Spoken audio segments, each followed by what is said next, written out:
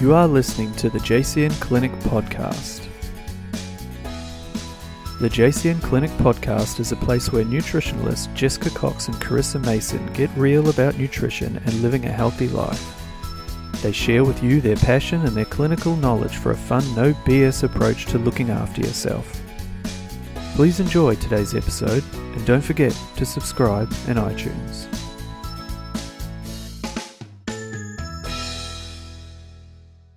Hello and welcome to the JCN Clinic Podcast Show. I'm Jessica.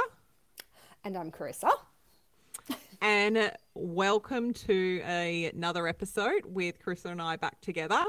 She's probably thinking, why are you saying that? But so we'll be dropping a little later. I hadn't told you this, Rissy. It'll be happening in about a week because the listeners will be listening to one with myself and Mel beforehand, which will finalise up our Focus on Childhood Nutrition month. So you would have heard some different voices, but Carissa and I are back together. And today we're discussing a topic that we get asked all the time in clinic, and that is how to motivate your loved ones to be healthy. I feel like we get asked this all the time in clinic, but we also live this all the time in our own lives. That's so true. That's why I was laughing when you sent that topic through as an option. I'm just like, if you have heard the conversations I've had this week with Mick, my sister, and most of my clients, like, this is the topic of the freaking week. You did answer me in cap. Good fucking topics. It's true though, it is. Oh, it is. Look, we get asked this a lot by our clients. It's funny. It's often a question on the end of a consultation. If they feel they can squeeze it in, they'll be like, "Oh, just before we go, my husband or my kids or my sister." It's often just wanting some advice. I want them to do X, Y, Z. I want them to start eating this way or doing some exercise with me, and often looking for that little bit of extra advice. So we thought it's a really good topic, and as Carissa said, it's something that we deal with in our own lives because we do eat well and take ourselves, and then the people that you love around you, you're obviously, for us, thinking about, well, we want you to too. We want you to do all of these things, and it's not so simple. It's definitely not simple. I think I think we could, we're obviously going to turn this into a podcast, but I was thinking the simple answer to this is you don't motivate them. They have to motivate themselves. And case closed. Totally that's basically all I have to say about it. However,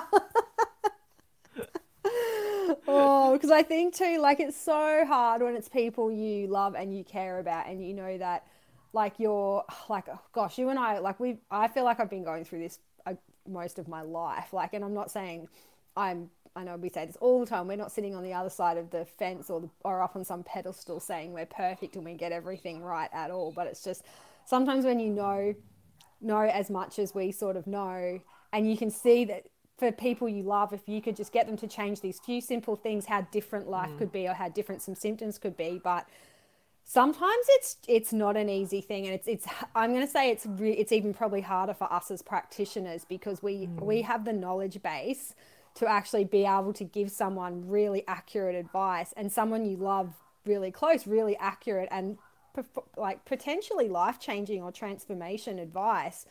And if they don't want to hear it. Yeah. It's so true. I actually hadn't thought about it that way, but you're true. As far as the more knowledge you have, the more frustrating it can be. I actually was, it's something we talk about all the time in clinic, but I was also, it came to my mind, sort of forefront of my mind from the podcast that I've been listening to, Heaches Size Training podcast, and just hearing those guys talking about how they tackle it. Obviously they're just kind of leaders in their field, but just with their family members and wanting to try and motivate them and see them take care of themselves, particularly their parents who are aging. So best area, which is honestly, as you said, the most crucial area with everything, is why self-motivation is critical. So the first thing I will always say to a client or anyone that I want my husband to do this, or how do I blah, blah, blah for whoever it is. That person needs to want to make some form of change for themselves. Yeah, agreed.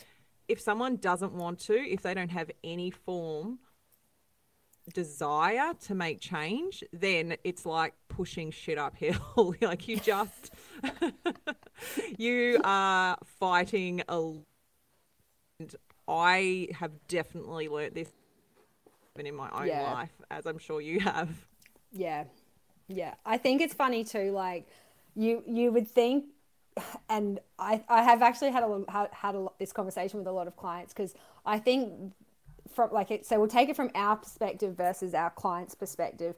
I think a lot of people would expect us to be maybe quite pushy with our loved ones, and this is what I guess I've found interesting from a lot of my clients, is that they would expect me, with the knowledge base that I have, but also I'm quite forthcoming with information, and I have no issues not saying something. Like I'm not like if I feel like I need something needs to be said, I have no drama saying it.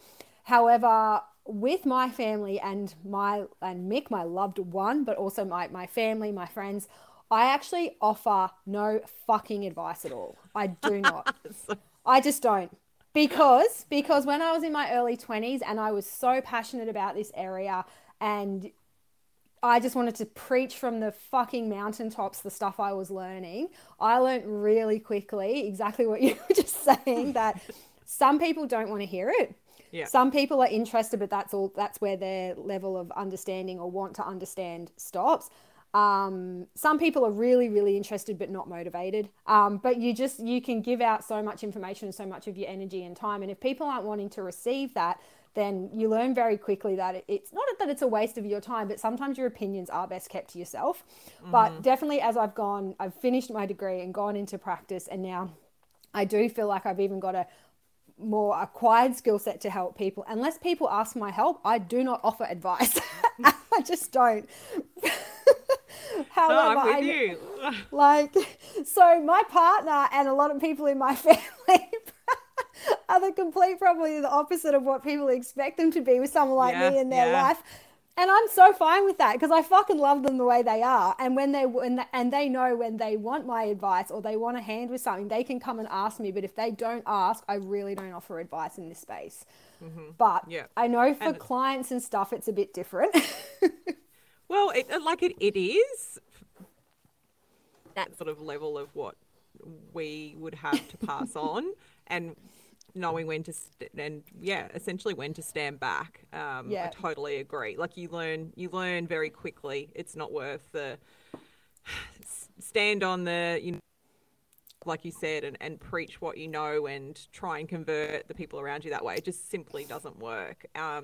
For a general person listening, I think it's still important to acknowledge that, because most people who are wanting to inspire people around them, they've got like that feeling that we have to a degree, that feeling of knowing, oh, I feel so good. Like when I eat like this, I can feel the difference, and I can't believe how much this has changed my health. And if they've got people around them that aren't healthy or are feeling unwell, or say they've got just some gut issues, they can just be so excited about the fact that they could help them feel better and show them and make this connection for them, and grab their hand and lead. And as we're saying, if that person doesn't want to, they're just simply not going to do it. You just could talk to your blue in the face. There has to be some form of spark. There has to be some form of interest, and it doesn't have to be. There's got to be something for us to work with, and that's something that is the most crucial element in all of this, and that's what we'll say to clients, particularly wanting to book their partner or kids or whoever it is in, or a friend. Carissa and I have learned this too over many years, where clients have said this and they've booked them in, sitting there, and you can tell they don't want to be there. So we will say to these clients, don't even bother unless that person wants to sit in that chair, because you'll waste your money and you will piss them off. Yeah, and it's not like anyone listening, we don't mean that in a don't book your partners in because we don't want to see them kind of way. We genuinely just listening to the way that came. Don't even bother. That was hilarious. we don't mean it like that. We genuinely would love to help your husband or your wife or your partner or your daughter or your son or your best friend. We freaking would, but they have to want to help themselves as well. Yeah. They have to, because it's purely too, like it's an expense to come and see a practitioner in any field, but also, I think the biggest thing beyond that too, and probably what you've learned, and I know we were going to talk about this, but it flows really nicely on from this, is that what I've learned over the years, and I know you're the same because we've talked about this as well, is that I'm very selfish. And I just purely worry about what I'm doing a lot of the time. Like, I'm not going to say the things that other people that I love, and I know this is how a lot of our clients feel as well. I'm not going to say when I watch people make really, what I would call shitty choices with their health or shitty choices with their exercise or lifestyle, that it doesn't impact me, because it does. And I get really stressed about people that I love a lot of the time. It really stresses me out. But I've really come to a place where I can really only control what I'm doing with my health.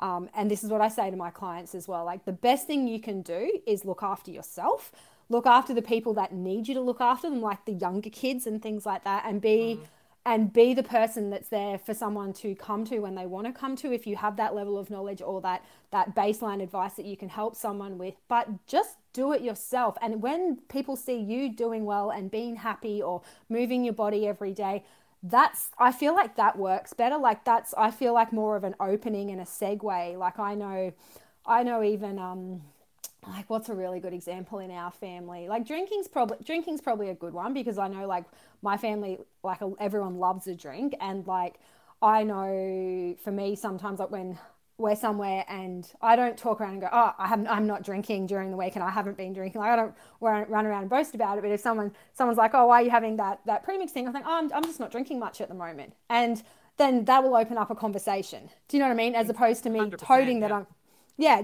I'm not drinking at the moment and blah, blah. You know what I mean? It's just, or like, I don't go around and go, I'm going on a hike every weekend or something like that. Like, my brother comes around, he's like, oh, you look like you're in good shape, Rissy, or something like that. I'm like, yeah, I've been walking every week. And he's like, oh, good on you. What are you doing? And it just opens up a conversation. So I think that is a much better way for anyone listening to come at it sometimes, is that, like, not lead by example, but it is lead by example. Hey, well, yeah, it totally is. Yeah, no, you're right. It's literally the next point I think that rolls on for this, is that concept of leading by example, because when you see something that you want as an outsider, it becomes something that you want to aspire to, or figure out how to get to that point, whether it is health space.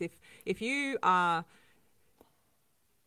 your own, say, gut issues, or you're feeling really like lethargic and run down all the time, and someone who's close around you is making change in their life, and they're bouncing off the walls with energy, out of bed easy, they're moving their body easy, they are going from talking about having gut issues and feeling bloated and horrible and just now feeling great. Like, there's nothing more inspiring than that when you see that. And like, just instead of trying to preach, to just be in your own skin and do what's right for you, it naturally, people will look at you, external people that love you and are around you a lot. It's really hard for them not to be influenced by that. And it's definitely, I think, the other major, these two playing to each other so well, of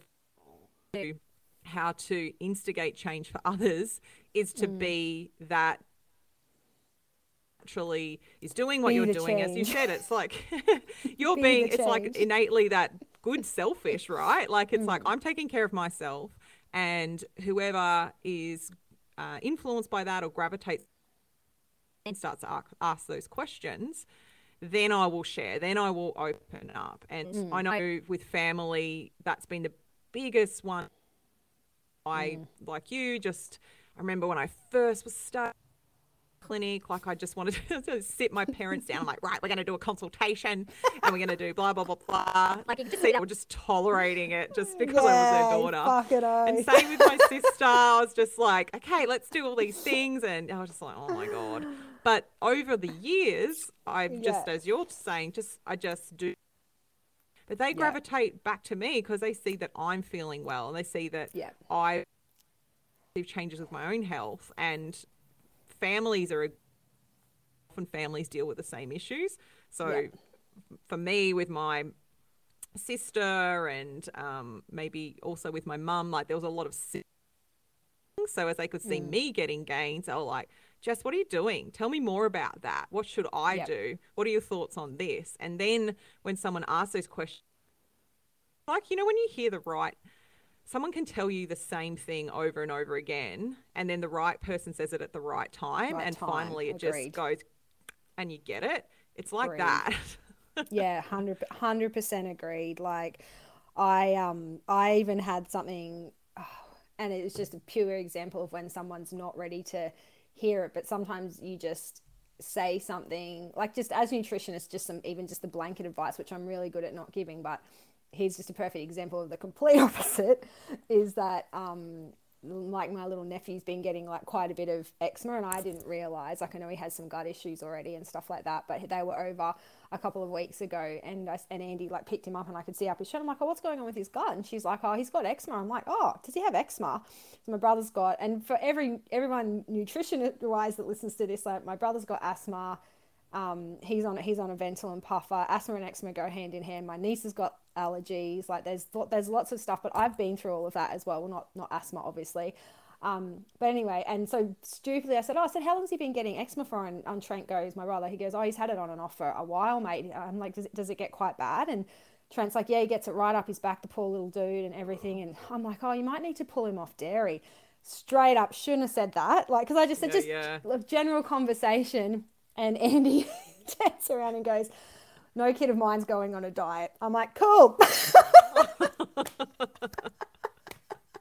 Not ready to hear it yet. However,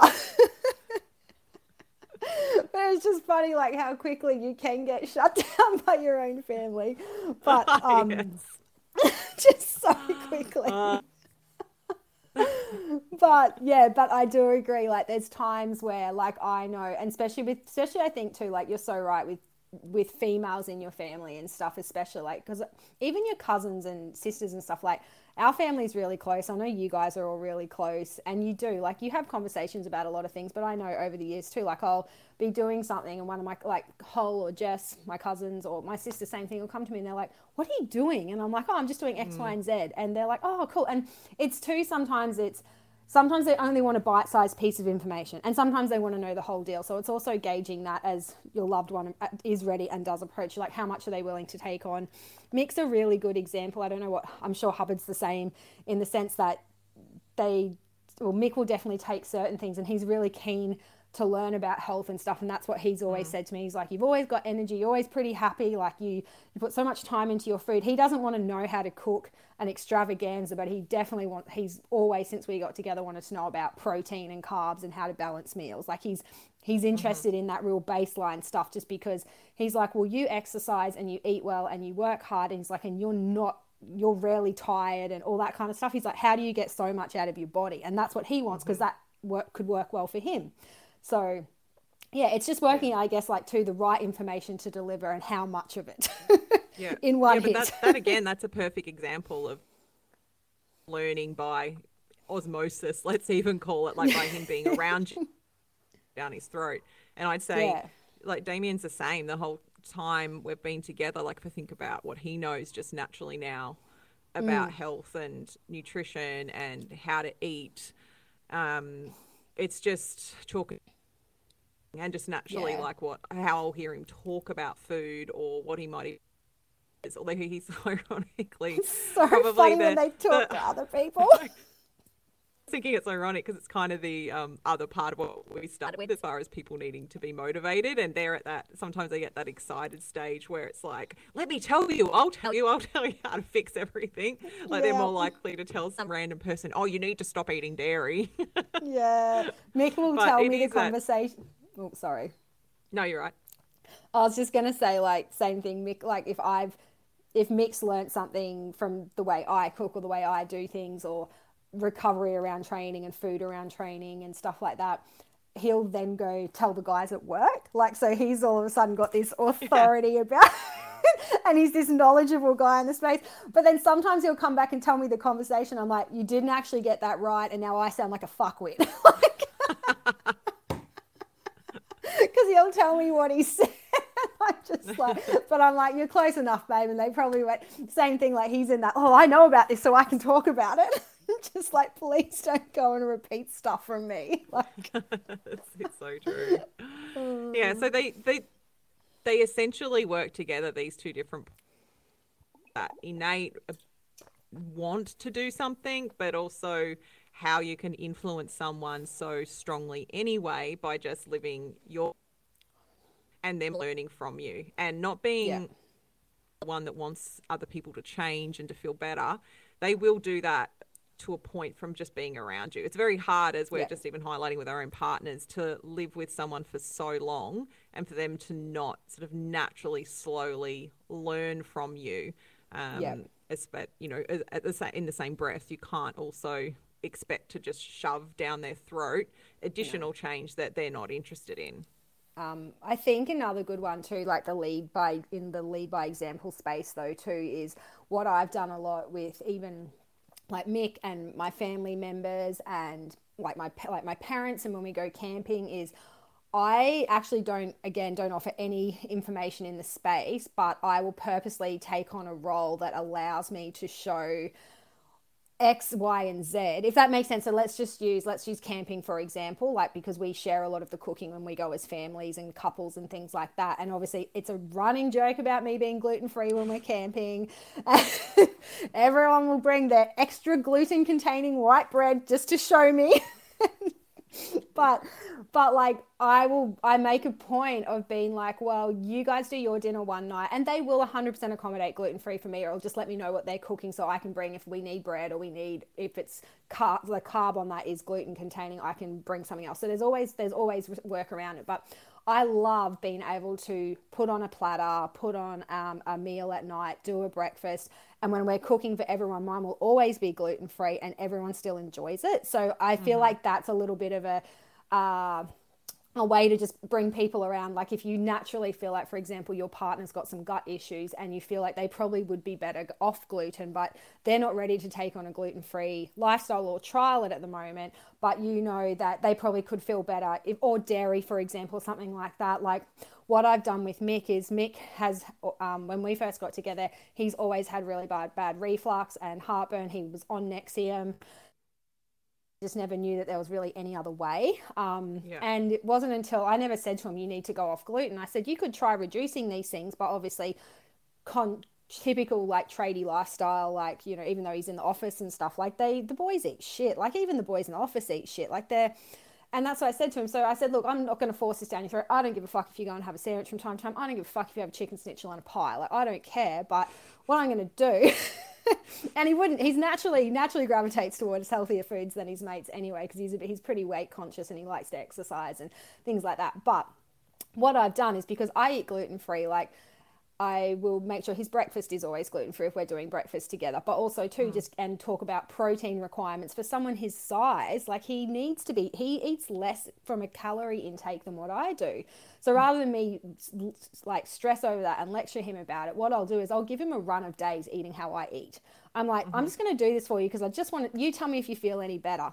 Totally fine if you don't really mind if you don't like it, but let's do smoothies and banana bread for breakfast, and I'll write us a menu, and then lunches I'll actually pack and will be chicken, rice, sounds like very bodybuilder thing, but like grilled chicken, rice, some veggies or a salad or something like that. Doesn't chicken, rice and broccoli, but you know, I give him macro balanced meals just for 4 days. Like this is what we did early on in the piece, just for 4 days, instead of him getting up, training, living on caffeine and a protein shake and running on that till 2:00 in the afternoon, and then maybe having a cheese and crackers and coming home and having a rum and a box of fucking Cheezels. Like, let me just feed you for 4 days. Let's see how different you feel. And it's chalk and cheese. And that's what he says to me. He's like, when I eat how I know I should eat now, he's like, I'm so much more focused at work. I have, and so it's not about me going, you have to do this. I'm like, here's how you can feel. And I don't even phrase it like that. I just make it for him and go, just let me know if this works for you, babe. Because if it does, then I really think you could get so much more out of your work day and your training just by adopting some of these habits. And I'm happy to help out. Like, it's just, so sometimes it's how you go about it too, I find really makes a difference.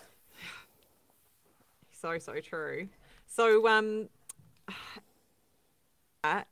the other area that we wanted to cover was when you are making changes, and this anyone, but I think it's really critical for someone who is new to making changes and perhaps at the first two, they've expressed a bit of interest, they're seeing achieving what you're achieving, like Chris is explaining with Mick, you know, they're asking questions. I want to make sure the changes that someone are making are really slow and progressive building changes.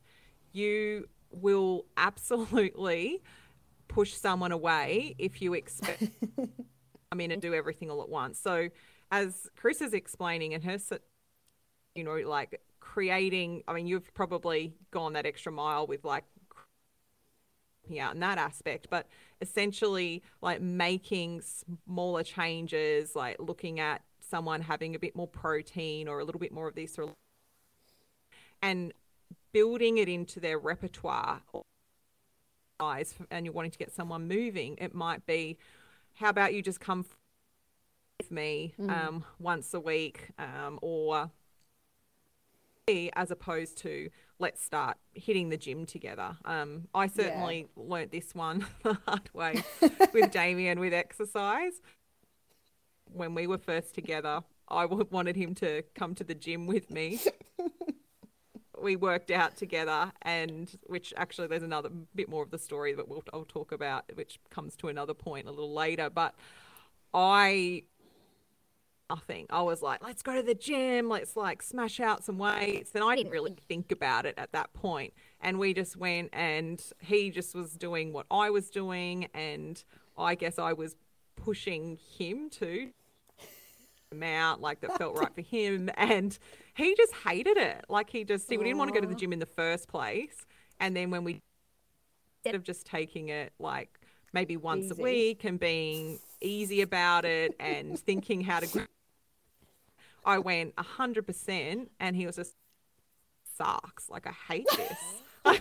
This is, you know, and food and nutrition can be the same way. If you think that someone would be better off gluten-free or avoiding gluten, as Carissa was saying, encourage how that might happen at home, which is the same in our household. Like, we naturally eat gluten-free and generally dairy-free. Well, I do. And then that naturally influences what Damien eats. But don't try and push someone straight into like a full gluten-free diet. Start with gradual changes, because you will, there are people out there, but that's a whole nother discussion about how that can be dangerous in its own right.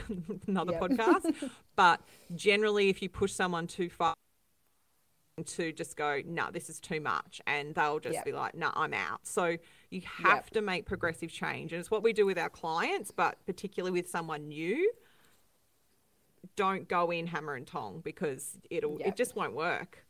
It just won't work. And I know, like, 100% agreed with that. Like, I know even with the exercise side of things, like, I've actually, again, complete opposite to Damien. I've finally cracked him, but I've spent ages trying to get Mick to learn to train less. So Mick is one of those. Wow. Yeah. Yep. So he was, when we got together, a serial 6 to 7 days a week going to the gym, like weights, cardio, like hour and a half session with not enough nutrition to support that.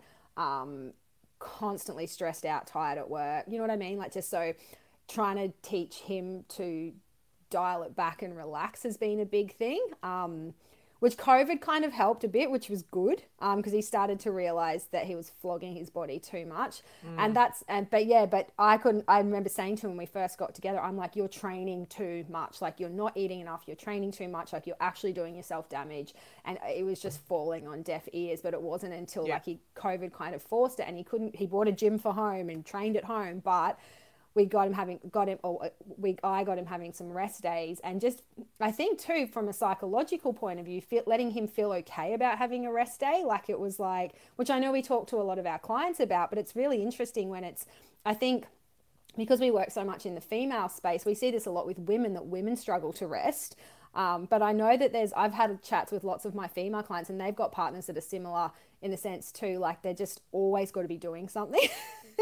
So again, this goes beyond the food and all of that. Like there's just being okay with having a rest day, not having to flog yourself to count it as exercise. Like just get up and go for a walk. So now like a couple of mornings a week, like Mick doesn't go to the gym and I just get him out of bed at 5. I'm like, we're going for a walk, but he's still on the mission. And I'm like, slow down. But it is like, yeah, it's a work in progress. It is. And I think, again, to relate this to listeners and in client space, when they're making those changes themselves a couple of months in and they're just feeling so amazing, it's often, I think a lot of the time, like their partners, then that often can be that they're just like, oh, I just want them to, feel this way, and they, they eat this food and they should be eating this and they should be eating that, and excited. They want to jump on in. They just want them to eat exactly the way that they're eating. So it's all about of slow progressive change, and again, leading by, and don't force it down their throat. But all of these different points that we're making, the beauty of them is that they do work. They will slowly work. So we can't recommend them enough. And that brings us on to something that flows perfectly when it comes to making these changes for the people in your life and the people that you love.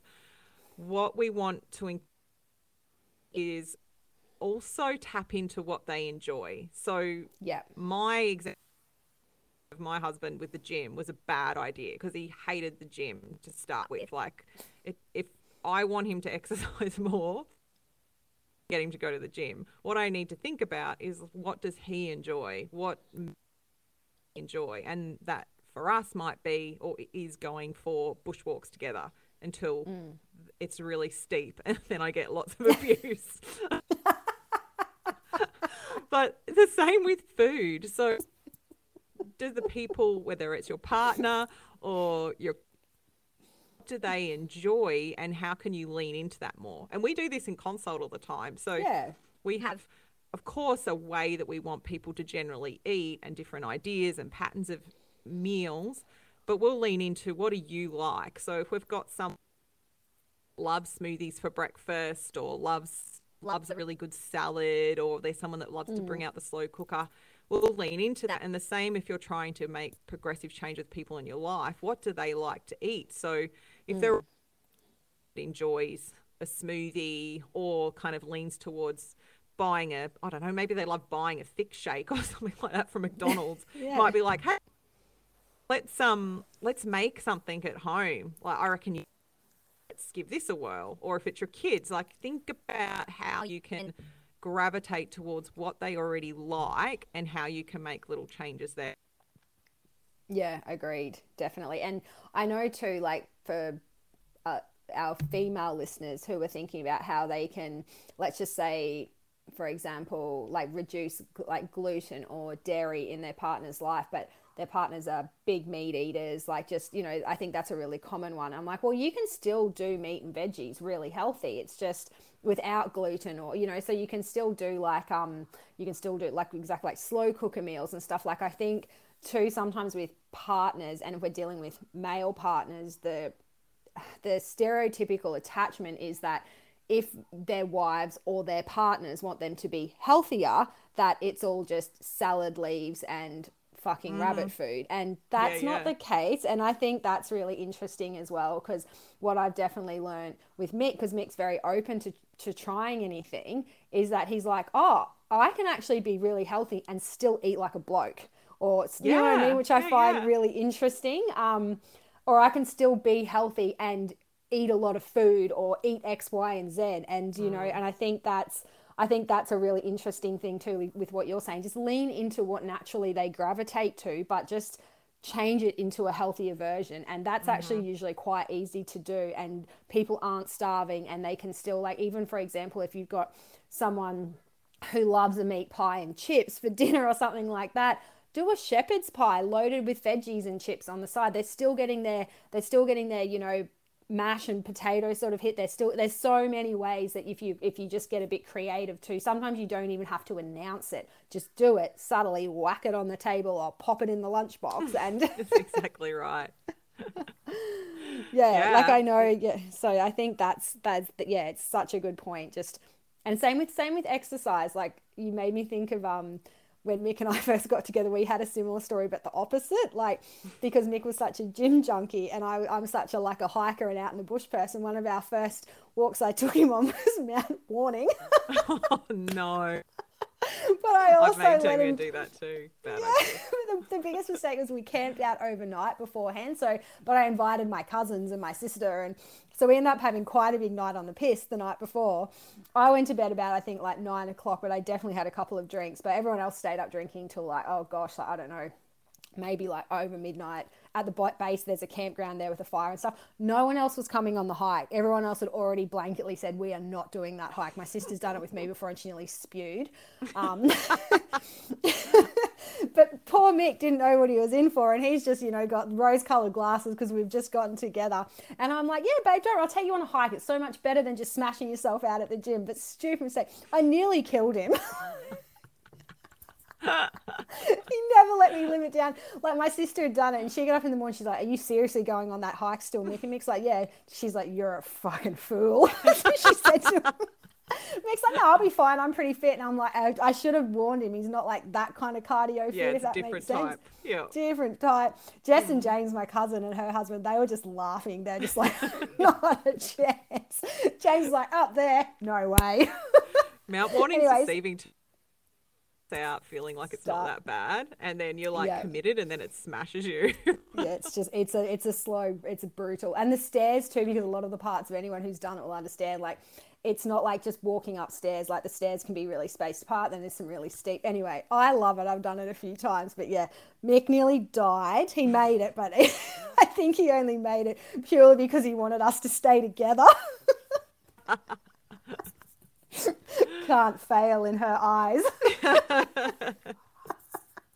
But I didn't live that down for ages. He wouldn't come on a hike or a long walk with me for ages after that. So it's good example of smaller baby what steps. Not to do. Small baby steps, yeah. Let's walk around the block, babe. We'll start with the block.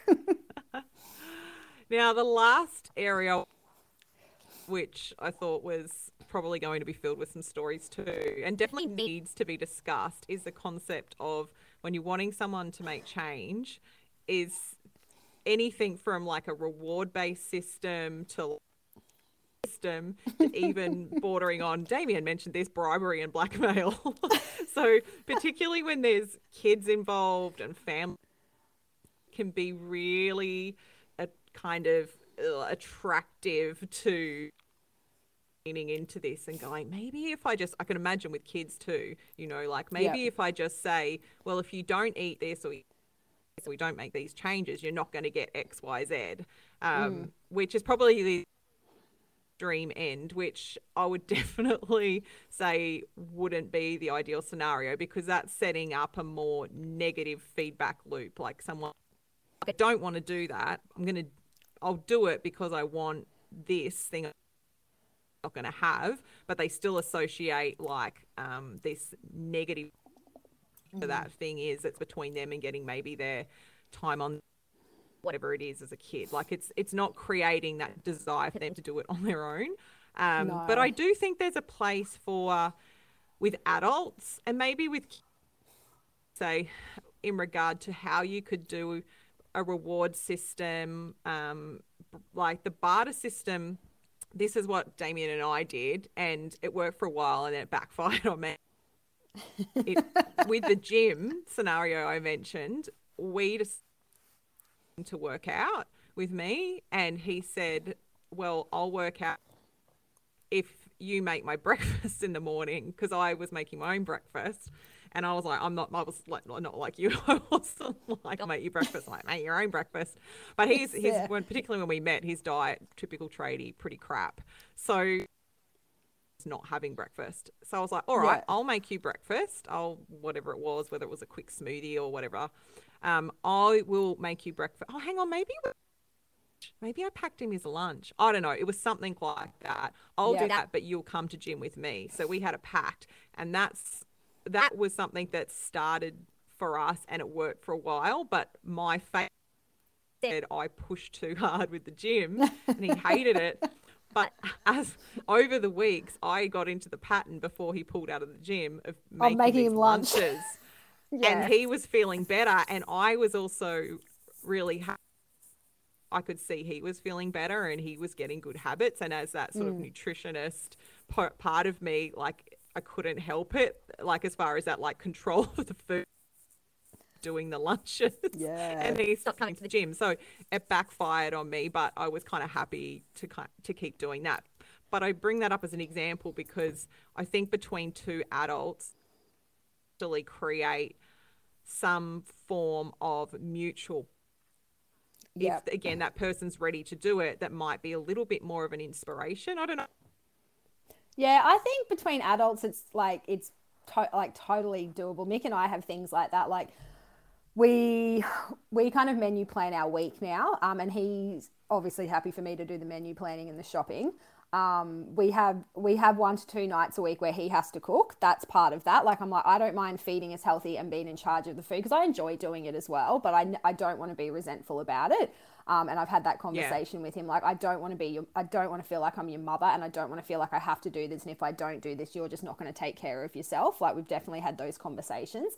So part of our deal is that I do the menu planning for the week, and I do the shopping, which is fine. He has to cook 2 nights a week. He doesn't always, but he's usually pretty good with it. We have like what we call like a slack night that might just be like an omelette or eggs on toast. We have 1 or 2 nights that is literally just like a more vegan night, which is pretty easy because it's just usually some leftover stuff and we add some protein. But he is in charge of cleaning the kitchen.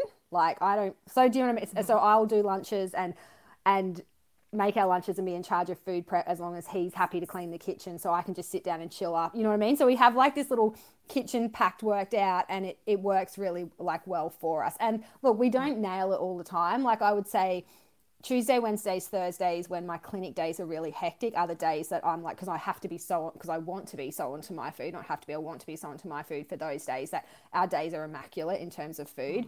Mondays, I definitely smash out our smoothies and stuff, but depending on what we've done, Sunday will dictate what Mick does for lunch. But I'm going to say that over the 4.5 years we've been together, he now, if I don't make, for example, I didn't do anything this morning because I was out walking bug and he had to go earlier and stuff, he made himself a smoothie. So do you know what I mean? As opposed to like, he never used to do that because he would just have a coffee and or get up, have a shower, grab a coffee on the run and go, and then probably not eat till 1 o'clock in the afternoon.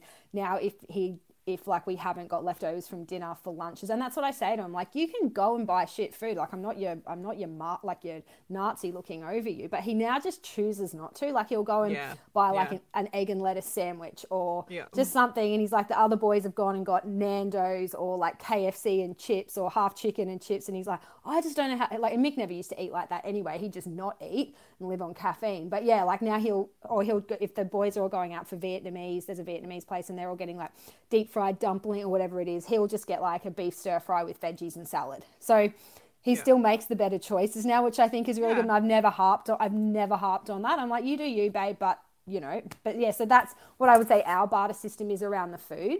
I think exercise, I was just going to say, with like, we're talking about that adult relationship, but I also think I think the key is, and you sort of alluded to this, is it's that open communication or having a bit of a discussion with it. And I think you can do this with kids. You could definitely with kids say, look, this is something that I'd really like you to do. You know, let's have a chat about what this might look like. I know it depends on the age, of course, but I can see that my sister does that to agree with my niece and my nephew, as far as certain things food wise that they know that they're allowed to have, but they're not allowed to have it too much. And there's been a discussion about, well, you know, you can have your, I don't know, like your honey or your maple syrup on your pancake without, like, that's, you know, the weekends, but on a bit of fruit and nut butter or something like that. But yes, as a parent, like can be just the essential, this is what you'll do. But I can see there's been a bit of a discussion about that, and that they understand. So there's an element of a bit of a barter that happens with it. So I think it just needs to be a conversation in your life about how that might work. But you've got to be bloody, because it can backfire and create negativity. So be so mindful of trying to in this space, and probably not blackmail. And definitely not blackmail. It's so funny though, because I look at like even my parents with my nieces, and this definitely would have happened when we were kids as well. It's definitely the reward system style behavior. Like even when we've got the girls for dinner, like they want ice cream, clearly, because they're kids and it's sugar, and these two freaking love sugar and have way too much of it. Not that I comment on that ever.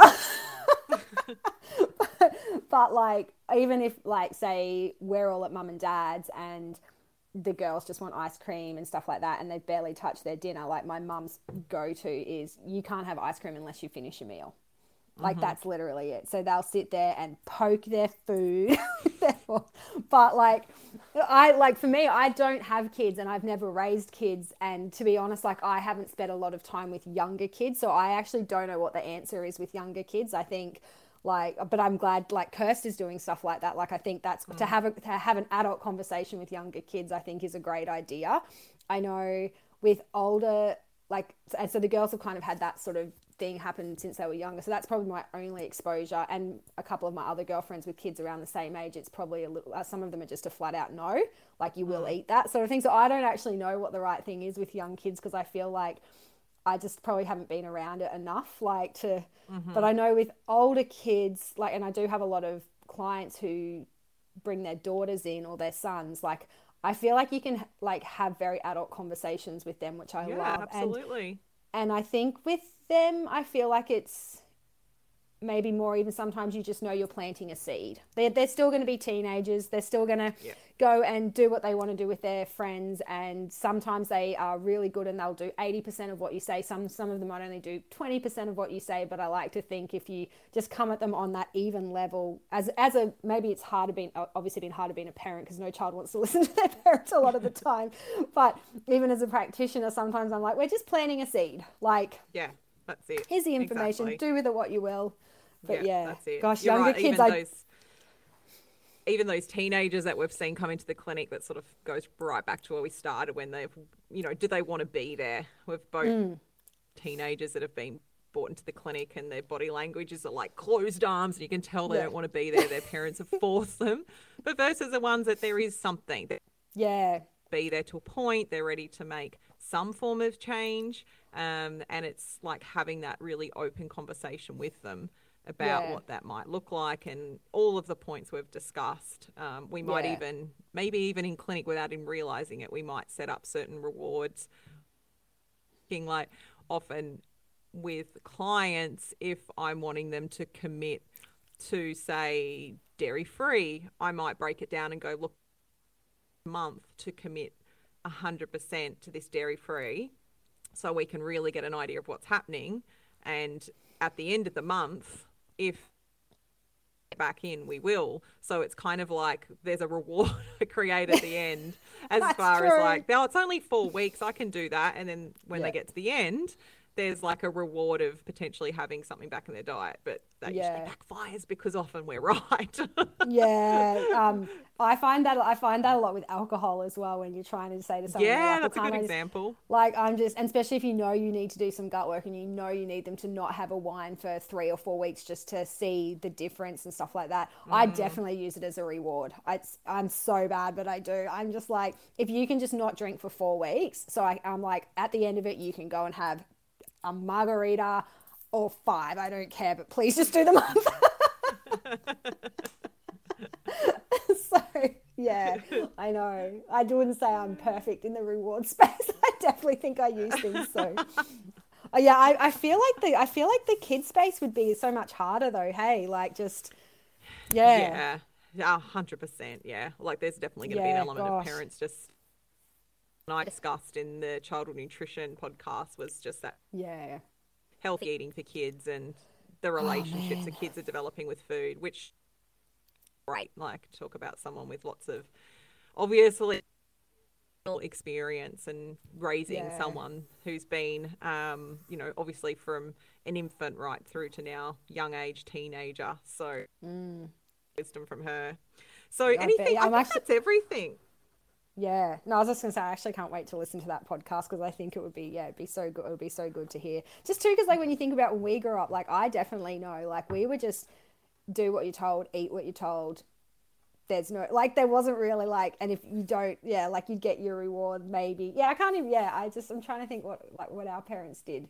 Oh, it was 100% mostly that, which is what we talked about is such a huge problem with us as adults now and our emotional relationships with food that we have because we've system and we don't see food as food, whereas now I'm more savvy about that and they're creating relationships with food that are more about eating certain foods to feel stronger or to run faster or when you play, like it's actually quite groundbreaking when you think about it, the difference that it makes. So it was a really interesting conversation. Good one. I can't wait to listen to that actually. Shall we finish up with our that as usual we probably haven't even thought about? Far out, Brussels with our recos. I'm looking around. Look what inspires me. If something comes to mind, but I actually have one. I've been using for on and off for ages, but I've been using it again recently and I kind of forget about it. I'm like, so it's a magnetic rub, like an oil, and it's called Karma Rub. I've different ones, but I got this years ago. I actually got it from Lynn when I used to work with Lynn, who's a massage therapist. I know the stuff you're talking about. Yeah, it's in a like blue bottle and it's an oil that you rub directly into the muscles.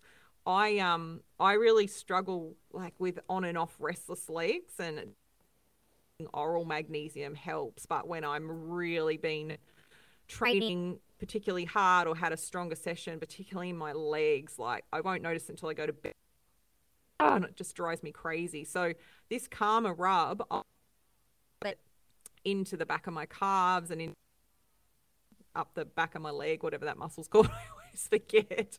The one below your glutes and the back. I'll like just rub it bed. It feels a little tingly. Damien can't handle it. He reckons it burns, but I just think it's a weird tingle and then it just dissipates. Slightly a little bit sticky in the sheets, but difference. Like I just work so it's oh God, I've said the wrong thing. Sticky in the sheets. That's what it is, isn't it? She's lost it. The magnesium oil is sticky. Sorry, I was trying to keep my shit together, but I couldn't. Oh my God, that was so well said. So if you get restless legs or like really, sort of like tight legs or anywhere in the body, out or just generally, give it a whirl. So it's called Karma Rub. We'll pop the link in the show notes. I don't know if there's anything you have. Doesn't matter if you don't. I actually don't. Like, no, I actually do not. I'm just trying to think, but I recommend nothing. I recommend nothing. Not at all. No, got nothing. I'm trying to think, but I literally don't have anything. I haven't bought anything new. I haven't been anywhere. Chris is making us a Mexican feast next weekend I'm very excited. So how funny were my manic texts last night? I was just like, because I was like saying to the girls, like, I'm going to do my Mexican mince, and I was sussing out who's got what chili tolerance and stuff. And then I was just like, I've been wrecking my head over the dairy element for you, because I just don't think you can do tacos without some form of like that sour cream, natural yogurt flavor to cut through. And I'm just trying to think what is the equivalent of that for you. And I just don't think that, but I did think after we said that we could do goat's cheese and you could just still have that, but I just don't know if it'll be enough. You know how when you just like, I know you... Goat yogurt, like, or sheep yogurt, like the Meredith brand is pretty popular. Yeah, I don't... Well, you know, there's the new, another recommendation. There's that new Vitasoy soy yogurt that's just come out. They do a natural yogurt. I bought a little mini tub just to see, and it's actually pretty good. It's pretty good. Could it pass? Like, could it pass as... Yeah, it's like the good thing about it is that it's sweetness of coconut yogurt. Like, it's more like a yogurty sourness to it. And ingredients-wise, it's heaps better than other soy yogurts that are on the market. Like, heaps better. So that's in the Vitasoy one. I might actually try that this weekend, and if the flavour works, I'll do my taco mince. Because what I'm thinking is we've got a massive table upstairs. I'm going to do it at Mum and Dad's place because it'll be cooler so we can sit inside. And Mum and Dad have got it because they're still away travelling. So Mum and Dad have got a massive table that we can sit like 8 people around inside, which is really cool. So we can just put everything in the middle and people can just mix and make their own sort of tacos or wraps and stuff. But yeah, I also love chipotle chili with like a lime yogurt wrap as well. I'm just so torn. Like I have so many variations of Mexican that I can feed you guys, and I don't want to like do it all and then do it all half-assed. I want to just do one thing and do it well. But you're like me, like we stress about these things because it's all the elements have to come together for everyone, and if they don't, it's not okay. Like so true. So true. It's all got to be perfect. I was trying to explain to Mick. I was just like, I get it. Yeah, you do. Like, so last night I had a kitchen tanty, which I think I was going to tell you this before we were on the podcast, but if anyone wants to hear about my kitchen tanties, I've had a few. Jess has them as well. But it's all about when you put so much time into making something and then it doesn't work, like, do you know what I mean? And then you get the shits in the kitchen. So this happened to me last night because I was making something and then Mick decided to have a shower. So I had to stop the cooking process because it's a stir fry. It has to, you know, elements have to happen at certain times. And anyway, anyone who cooks a lot and chefs and all of that will get it anyway. So then because I had to stop the cooking process and restart it, it fucked with some of my elements of my meal. So I was really annoyed. And Mick's like, I just don't understand why you get so upset about this. And I'm like, oh my God. To the point where I didn't eat. Like I had a few mouthfuls. I was so pissed off that my food didn't taste the way I wanted to. It mushed my salmon the wrong way. Like it was this beautiful salmon kind of veggie stir fry. Anyway, it's just one of those things. I can't remember where I was going with that. But I had a little kitchen tanty, decided I wasn't even hungry. Went downstairs and then Mick's like, I don't understand. And I'm like, oh, you won't understand because you don't cook. Exactly, you will never understand. Yeah, exactly. I'm just like, when I get like that, I just have to have my moment. It's nothing against you. It's just purely that I spend so much time thinking about the flavors, the texture of what cooks at what time. So when you add certain things to certain dishes, and yeah. But anyway, that aside, I'm looking forward to cooking Mexican next week. Me too. Good. Yes. So. All right, everyone. Well, thank you for joining. We hope you've enjoyed this episode and would love it, as always, if you could share it for us, get us out there on your stories. We love seeing that. Love seeing where you're listening from too. Let us know. I'd love to know if you're listening. Are you in Australia? Or are you international? Would be fab to see. But otherwise, if you would like to leave us a review, head over to iTunes and leave us a review. That'd be fantastic. But otherwise, thanks heaps for listening, and we will chat to you next time. Chat to you next time.